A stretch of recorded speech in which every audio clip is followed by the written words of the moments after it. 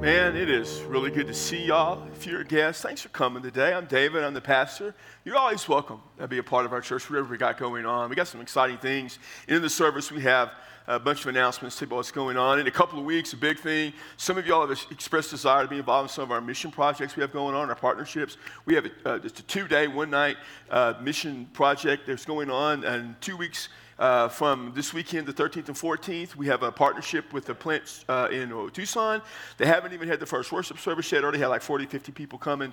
A couple of Josh Cuellar, our next gen assimilation pastor, is taking some adults. If you want to go to that, pay attention to the announcement video later on. Many times in my ministry and my career, I've heard people say, all religions are the same. And I've heard that. That's an American thing, and it displays one of two things. You're either extremely ignorant and lazy to say that, or you're just absolutely arrogant, and you're just a pompous windbag. Because what you don't realize is how important people's faith is to them. Even people who have a different religious conviction than I do. Listen, and I think they're wrong. I understand it's important to them. It matters to them. And when I'm dealing with them and I want to help them come to faith, I want to connect with them at that importance. But as a follower of Jesus, I know they're not all the same, because Christianity is so unique, because it focuses on a person, who that person is, and what that person did, and that person is Jesus. And we're in a series this month, ended up this Sunday, called The Authentic Jesus. We need to know who Jesus really is. And as we've seen so far in the series, Jesus did what no one else could do. He forgave sin as only God can do, and then to back it up, he healed a man who was paralyzed, and only God can do that. And we saw that the accounts of the life of Jesus that we see in the Gospels, particularly we looked at Luke, give us an accurate portrayal of who Jesus is and what he did. A couple of weeks ago, we saw that as people in our culture think of the resurrection as just a myth, that from the very beginning of the Christian movement, Paul says that the resurrection was an essential part of our faith, that it was built, and we preached the resurrection. And Paul said, in the middle of the first century, in 55 AD, he said there were hundreds of people who saw Jesus alive. And they can vouch, and they're still alive, that he really did rise from the dead. And last week, and we looked at the idea of having our own Jesus, that we can design Jesus to be whatever we want to be. Paul sternly said that the view of Jesus presented in the gospel is the only acceptable view. And today, as we conclude this series, we come to that concept that I've heard so many times: all roads lead to God. And we're going to be in the book of Colossians in just a few moments. But I want to make this statement that I've made to you before that kind of sums up this entire series. And the statement is this: there is only one way to God, his way. And his way is Jesus. There's only one way to God, folks. It's the way God intended it for it to be. And for him, it's Jesus. And so as we come to Colossians, I'm going to break it down into 3 sections. And I'm going to begin with verse 8. And here you see a warning to the follower of Christ: do not be taken captive. Do not be taken captive. Now, the book of Colossians was written by Paul probably around 61, 62 AD. He is in prison in Rome. The first Roman imprisonment is the one we see at the end of the book of Acts. He wrote numerous letters. We have 4 of them. He wrote more than that. We know he wrote one that we don't have, to the church at Laodicea. And he wrote a letter we call Philippians to the church in Europe. And then he wrote 3 letters, 2 to a church and 1 really to an individual in Asia Minor, Turkey. He wrote Ephesians, which was an extremely important church in the life of the New Testament, and he wrote Colossians, where we are today. Now, Paul did not start the church at Colossae or Colossae, depending on how people pronounce it. In his 3rd missionary journey, while he was at Ephesus in about 55 AD, Epaphras went over to Lycus Valley and started this little church there. But it was kind of a Pauline church because Epaphras was one of his guys, And so Paul had a great connection to that church. And like what happens so often, almost every time, here are these group of believers. Most of them came out of a pagan Gentile background. And immediately when they come to Christ, and once the guy who founded the church left, you had all the silent teaching, false teaching comes in. Sometimes there's just problems dealing with the culture they were in. Like the pagan culture, there's always going to be problems dealing with that. And so what we have in Colossians, about 5, 6, 7 years after it was started, is what we call the Colossian controversy or problem. And here's the thing: in the book of Colossians, Paul never actually states what the problem is. A lot of times when you read the letter of Paul, we know what the problem is. I mean, in Galatians last week, we knew exactly what the problem is. People were coming from Jerusalem saying, you've got to be Jewish in order to be Christian. I mean, it was a huge problem. We knew what it was. In Corinthians, you see all sorts of, Paul lists several problems. And so there's speculation about exactly what the problem is. Not that it's all that important that we know exactly what it is, but we have the solution either way, which is some phenomenal teaching by Paul. But it seems best to understand that the problem was some type of like Jewish mysticism came into this church. It was predominantly made of Gentiles. Mysticism is just experience, kind of, existential view of life, this experience of things, your experiences are what matter. And it was mixed with a little bit of Jewish legalism. These were probably Jews. Maybe they were Christians, maybe not, who knows. It kind of brought in. And mysticism is a part of every religious tradition. All religions have mystics. And there's a little bit of mysticism's okay. A little bit of that experience. Sometimes you've had that experience in life that just you can't explain, and that's okay. But this had kind of crept in. It involved two primary things. One was the worship of spiritual beings, or angels, we'll say, but the worship of some sort of spiritual beings. And the second was a type of legalism, not like we saw last week in Galatians, but all systems, and even mysticism as a system, has things you got to do. And so Paul addresses it. And we see, and he deals with it a lot in this book, and we got one little section of it. And beginning with verse 8, here's what Paul says. See to it that no one takes you captive through philosophy and empty deception, according to the tradition of men, according to the elementary principles of the world, rather than according to Christ. And so he starts off with the command, see to it. Parents, especially moms, will oftentimes say to the kids, hey, listen up, pay attention, look this way. Talking to all of you, by the way, right this second. Pay attention. It's a command. Listen up to what I have to say, Paul. So I need to get your attention on this. He says, see to it that no one takes you captive, imprisons you. Now, one of the great things about Christianity is it sets us free. It sets us free from the power of sin. And most of those believers came from a pagan background. And paganism is an unbelievably enslaving religion. And people have their places and their ranks. I mean, one of the things that Christianity did is it just said every person has value. Whether you're a man or a woman, it doesn't matter. You have equal access to God. You Jew or Gentile, a slave or a freeman, you all have equal access to God. And in Christ, you're liberated. And he says, you're going back to being a captive to sin. You've been liberated from sin and works, and you're going back to that. Don't be taken captive, he says, through philosophy and empty deception. And so what you have here, and the word philosophy means a lover of wisdom. It's just like our philosophy back then. Greek philosophy was behind all this, basically, and we know about Greek philosophy in our world. If you've studied philosophy, you always go back to the Greeks. It's this appreciation of ideas and thoughts, and most of the time they're systematic, they're logical, there's a way of thinking. Paul dealt with it in Acts 17 in Athens. He says this philosophy and empty deception, they're connected. The word empty means to be without form or void. You're being deceived by these people.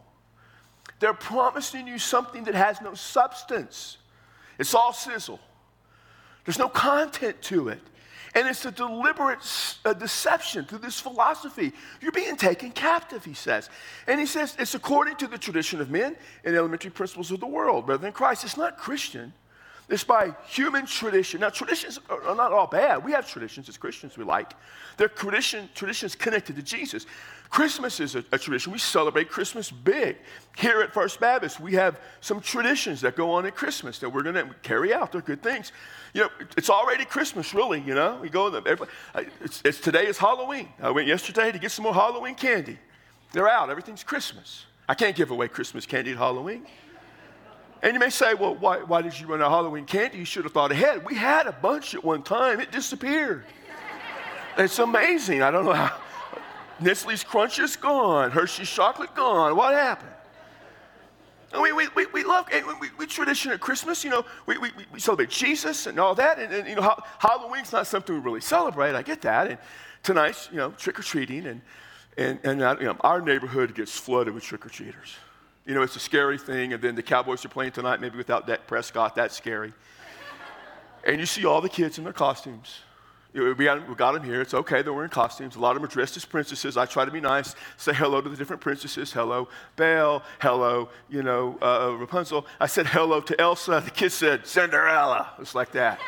Like she'd been smoking for 20 years. Like, Cinderella. I'm like, grumpy Cinderella. I saw a Minnie Mouse, cute little kid Minnie Mouse, all grumpy and irritable. Her mother says she's having a bad day. And I'm thinking, Well, man, at the prices you and Mickey charge, you ought to be happy all the time, you know?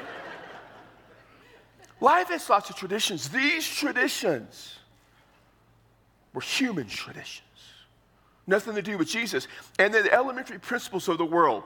This is a kind of a complicated process. It's very philosophical to their time, and it's hard for us to fully relate and understand this just at face value. But in their understanding of life, there were the four basic elements. Greek philosophy, Greek religion had four basic elements: earth, fire, water, wind.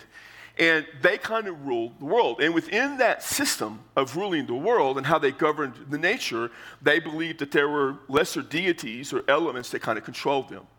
And sometimes they would then worship them for control of life. And so elementary principles are the things that work logically, A, B, C, D, in the control of life, and they attached it to beings, and so they would worship these beings.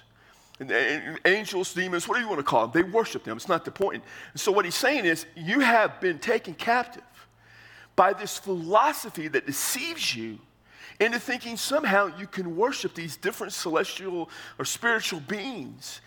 And it's just emptiness. There's nothing to that rather than to Jesus. There are so many different ways people try to explain God or come to God.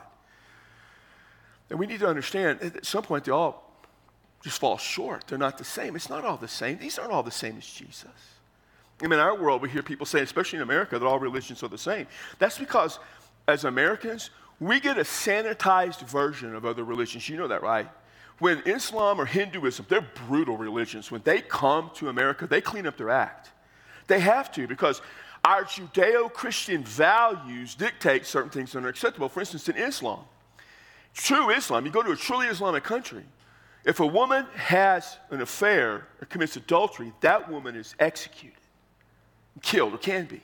Well, that ain't going to fly here, so we don't see that. Or in Hinduism, it's a brutal system based on karma and reincarnation. By the way, karma just isn't, everything works out in the end. Karma is a brutal, it is a sadistic, cruel view of life that condemns people to reincarnated life after life after life. And most people in the world of Hinduism are poor, dirt poor. And it's believed that they're that way because of the sins in the previous life, and you leave them poor and squalor and uneducated and suffering. It wasn't until Christianity came to the Hindu world and introduced a love for people that they began to even think about caring for the lowest system, a caste system. That version of Hinduism doesn't make it here. You know why? Because it would never be accepted. Because all religions aren't the same. And people within Christianity today, taken captive by so many philosophies that exist even within the churches. You got relativism, which I've talked about a lot, which says all religions are always to God. The same syncretism says you can borrow whatever you want from any religion, it's okay. You got existentialism, which is this idea of experiences that are subjective. Your experience is your reality. You got nihilism, which is saying that life has no ultimate value and purpose. And you got atheism, which says there is no God, and atheism spends an exorbitant amount of time proving a deity doesn't exist. In all of them, take you captive because they deceive you. And all of them are making headroads into the churches of America. We deceive ourselves when we try to come to God anyway, but through Christ. You are deceiving yourself with emptiness when you try to come to God anyway but through Christ. So you have the warning. The second thing I want you to see is the reason for the warning. It has to do with the nature and the work of Jesus. Who Jesus is and what he did matters. Verse 9 says this: "For in him all the fullness of deity dwells in bodily form." In him, that is Jesus, in Christ. The fullness, the completeness, the absolute maximum amount of deity. And the idea of deity isn't just some God, but deity means the principle of God, all that is God, the nature of God. So whoever God is, whatever God is, it dwells, it says, in bodily form. And the bodily form is Jesus. Jesus, when he was here, and continues now to be absolutely God, the flesh version of God, now in his resurrected body, but the flesh version of God. Most religions had ideas and concepts at times that the gods might come and appear as humans. But Christianity teaches that God became human. That's what Matthew and Luke talk about. We celebrate at Christmas. John says in the beginning of his gospel, talking about Jesus as the Word, says in John 1:1, in the beginning was the Word, that is Jesus, and the Word was with God, and the Word, that is Jesus, was God. And verse 14 says, the Word, that is Jesus, became flesh and dwelt among us. And we beheld his glory, the glory of the only begotten, full of grace and truth. We beheld God in the flesh. I had a youth minister in Bridgeport. I hated it when he said it this way, but it made sense. He said Jesus was God in a bod. And I'm like, oh, please don't put that on a t-shirt. But he's correct. Jesus is God in the flesh. We celebrate the incarnation, by the way, at Christmas time, don't we? And that's why it's okay that we have a lots of Christmas. It's okay that Christmas starts now. What's wrong? What in the world is wrong with celebrating the incarnation of Jesus before Halloween? Or you don't be one of those people that says, we got to celebrate Thanksgiving first. No, we don't. You should celebrate Thanksgiving every day. If you only thank God once a year, phooey on you.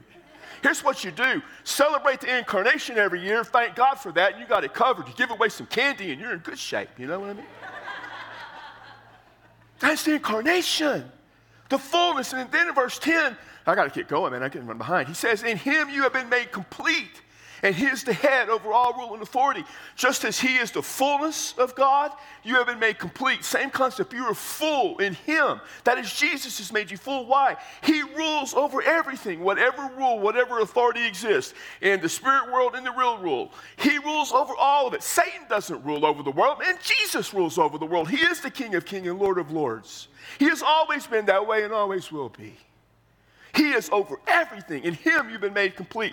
Verse 11 says this, and in him you were also circumcised with the circumcision made without hands, in the removal of the body of flesh by the circumcision of Christ. So there is some understanding then of the Jewishness of this because of circumcision. Now this is not like last week where we looked at the Galatians and the Judaizers said, if you're not circumcised and follow the Jewish law, you're not a Christian. It's not that. But it's the idea of a sign. Circumcision was a sign. Circumcision is a cut and a removal of flesh. There's a cutting of flesh and the removal of flesh is gone. It was a sign of being God's people. And some still taught that even in this mysticism, because mysticism had rules and regulations as well, as you needed to have the flesh cut and removed. Paul is saying, you were also circumcised, but without hands. You've already had a cut and removal of what? The body of the flesh here being the sinful nature you had. That sinfulness of your life has been cut and removed by the circumcision that comes from Christ alone. So that, in verse 12, this is what we see. Having been buried with him in baptism, in which you were also raised up with him, through faith in the working of God, who raised him from the dead. You have been buried. You were not circumcised. It was a spiritual circumcision, but circumcision doesn't distinguish you. Baptism does. Sometimes when I baptize someone, I'll say, you've been buried with Christ in baptism and rise to walk in newness of life. We buried. As Christ died and was raised back to life, our baptism symbolizes that through our faith, we have died to sin. God has raised us back to life spiritually. Just as he raised him from the dead, he raised Jesus from the dead physically, spiritually. When we come to faith, he raises us up. That's what baptism symbolizes. We have a new life in Christ, and it's all through faith, no work, no act. See, all religions of the world and all philosophies ultimately require you to do something or to believe some set of doctrines. They require something of you that you have to produce. In Christ, we have faith, and here's the glory of that. He gives us the faith. We just take the faith he gives, and we trust him because of the resurrected Jesus. See, what you have here, these two beautiful pillars of the Christian faith, two of the four, you have incarnation and resurrection. That is what our salvation is based on, who Jesus is and what he did. There are four, I've told you this before, four great pillars of the Christian faith. Two, we share with our Jewish friends from the Old Testament, the revelation of God and the creation of God. And the two are unique to us as followers of Jesus, incarnation and revelation. Who Jesus is, he was incarnate, and what he did, he was raised back to life. And because of who he is and what he did, you and I can come to God. And no other way to come to God, because no other way does that. Always understand God has a plan. Even people who say all roads lead to God, basically admitting that God has some sort of plan. But Christianity in Christ narrows it down to this. God's plan for us is in the nature and work of Jesus, who he is and what he did. No one else, no other religion, no philosophy, no movement has anyone like Jesus, God in the flesh, who died for us, was raised back to life to make us complete and to save us. That's why it's so important that we recognize who Jesus is and what he did. And that's why it's tragic within the world of Christianity in that there are certain denominations and churches, some even within our community and within the Las Cruces and El Paso area, who are denying that Jesus is the only way to God. And who would deny the incarnation of Christ. Some, when they preach Christmas this year, will not truly preach and believe in the incarnate Christ, that he was God in the flesh. Some, when they preach Easter, do not believe in the bodily resurrection of Jesus. Something else has happened. And in those churches, you will almost inevitably hear people say, well, there are other ways to get to God. Maybe they'll even say all roads will get you there one way or the other. But understand this, to say all roads lead to God is to insult God.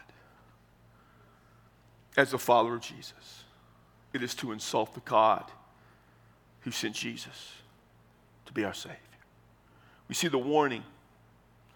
We see the reason. Thirdly, we see the result of his nature and work. You are alive and forgiven in Christ.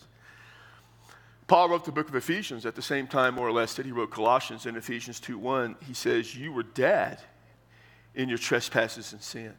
And a few verses later, he says, for by grace are you saved through faith. It is the gift of God, not of works, lest anyone should boast. There is a gift. That gift is the grace and faith that saves you. Salvation is a gift that comes from God. Why do you need that gift? Because you're dead in your trespasses and sins. And in verse 13 says this, when you were dead in your transgressions and the uncircumcision of your flesh, he made you alive together with him, having forgiven us all our transgressions. When you were dead, if you have the NIV and other modern English versions, some of them will say dead in your sins, but it's not the normal word for sin. It's the same word used in Ephesians 2:1 for trespasses, where the word trespasses and sin, the regular word for sin, amartia, is used. The word transgression, trespass, means to sin against, to move against, to offend something or someone. And so it's oftentimes used of the specific sins against God. As pagans who worship false deities, they were dead in their sins against God, in their transgressions. The word dead means you didn't have any life. You know what dead things do? They do nothing but rot. Dead people don't bring themselves back to life. He said you were dead in the uncircumcision of your flesh. You were uncircumcised, pagans. And circumcision had nothing to do with what follows. You were still uncircumcised. He made you alive together with him. Having forgiven us all our transgressions, he made you alive. He brought the dead back to life. How? In Jesus. Because he forgave us. The word forgiven is not the normal word we might see in Greek. It's the word that has at its base the word for grace. It's to be graced. Your sins were graced away in forgiveness. There's nothing you did, nothing you can do. This mysticism they're talking about ain't going to cut it. You've already been made alive together with him. Your transgressions forgiven completely. Verse 14 says, having canceled out the certificate of debt consisting of decrees against us, which was hostile to us, he has taken it out of the way, nailed it to the cross. Yesterday I went grocery shopping. You know, they list the receipt of all those things that I bought. Here's a whole long thing. Get to that total was a whole lot more than I wanted to pay. But in that list was everything that was accounted against me. It was a certificate of debt. I owed that money. In our sins, we have built up for ourselves a certificate of debt of our transgressions against God. It's hostile to us. He took it all away. He nailed it to the cross, not simply through Jesus, but whenever someone died on the cross, and he nailed it through Jesus, how it went, but they would always put the offense of the offender. Jesus, it was said he was the king of the Jews. They'd put whatever a person did. And as soon as they died, that offense was counted, paid for. His family didn't have to pay for that. That death settled all accounts. Jesus, when he died, settled all accounts for us. when he went to the cross and died for us, all of our sins were covered. So that in verse 15, when he had disarmed the rulers and authorities, he made a public display of them, having triumphed over them through him. Basically, the rulers and authorities put Jesus to death. They thought they had won. Instead, he made a display of them. He triumphed over them. God had this great triumph through Jesus. All that the world has against Christ, all that they offer, has been defeated in Jesus. So when people say, hey, all religions are just doing the same thing. No, they're not. All religions are trying to get to the same place. No, they're not. Christianity is unique and different because Christianity is focused on a person, a single person who came into this world, God in the flesh, died for us, came back to life to give us eternal life, to bring us up from the dead. Understand this. Every religion, in philosophy, in movement, ever thought up by humanity, they leave us dead to God. In fact, their purpose isn't even to make you alive. They don't even acknowledge the fact, basically, that we are dead in sins. They don't even have a view of sin. How can you be the same when you look at things differently? Christianity doesn't look at our problems being one, that evil exists. We know evil exists because of us. It's not one of not being enlightened. It's not one of a lack of devotion. It's not one of a lack of trying. It's one of being dead because of sin and being made alive because of Christ. No other religion, philosophy, or movement claims to do or does what Jesus did. So how can they all lead to the same place, to God? Wait, we don't even view the world the same. We're not aiming for the same things. All the religions and philosophies and movements of the world are aiming for you to fix your problem. Christianity says you can't fix anything because you're dead. Someone has to fix it for you, and that's Jesus. They don't all lead to the same place because they're not trying to lead to the same place. Jesus is leading you to have your sins forgiven and a new life with God. Listen, all roads lead somewhere, but they don't all lead to God. Only one does. Jesus.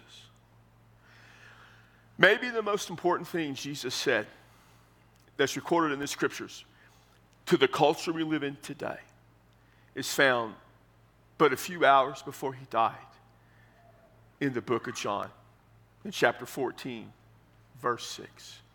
Jesus said, I am the way, the truth, and the life, and no one comes to the Father but through me. But if you take the Greek, what he's saying is this: I and I alone am the way. I and I alone am the truth. And I alone am the life. And no one can by any means ever come to God but through me. There is no other means or way to come to God but through Jesus. So here is the authentic Jesus. We have looked at him over these last few weeks. He did what only God could do. That all the accounts of him give an accurate portrayal. That from the beginning, Christianity knew that he had risen from the dead because people saw him. And that there is only one acceptable view of Jesus, and that's the one presented in the gospel accounts. So here we come to try to understand whether or not, in the end, is he the only way to God? Don't all roads lead there? I mean, I will say what I've said before. There is only one way to God. His way. His way is Jesus. So just let me ask you this question. Have you trusted the way? Have you in your life trusted Jesus to be your Savior? And if you have never trusted Christ to be your Savior, why not? What are you waiting for? How else are your sins going to be forgiven? How else are you, a spiritually dead person, going to come back alive if not through Christ? So why don't you give your life to Jesus? Why don't you give your life to him right now and trust him? In a moment of invitation, I'll be here. A few others will be here. And if you would like to give your life to Christ, if you would like to trust Jesus to be your Savior, you may do that. Ladies, if you'd rather talk to another woman, we'll have at least, I think, one up here. If you want to come and say, I need Christ today, then come and give your life to Christ. Many of you, I know, would have people in your life you want to pray for. And so if you want to come and pray for someone, we'll pray with you, yes. If you want to come and join our church, we'll let you join. We'd love to have you. I don't know what you need to do, but here the series ends. And here you have seen the authentic Jesus. So why don't you trust him to do what only he can do? Save you. Father, thank you for Christ, who you sent into this world to die in our place, in our behalf. Jesus, the incarnate God, fully man, did what only he could do. Take our place, take our sins. Father, you brought him back to life, and we can trust him to save us. So I ask now, with the power of the Holy Spirit, you move among us, that those who have never trusted Christ to be Savior, today would trust him, give their life to him. And today, Father, they would become alive in Jesus, in whose name we pray. Amen. Would you stand? You come. We'll be here.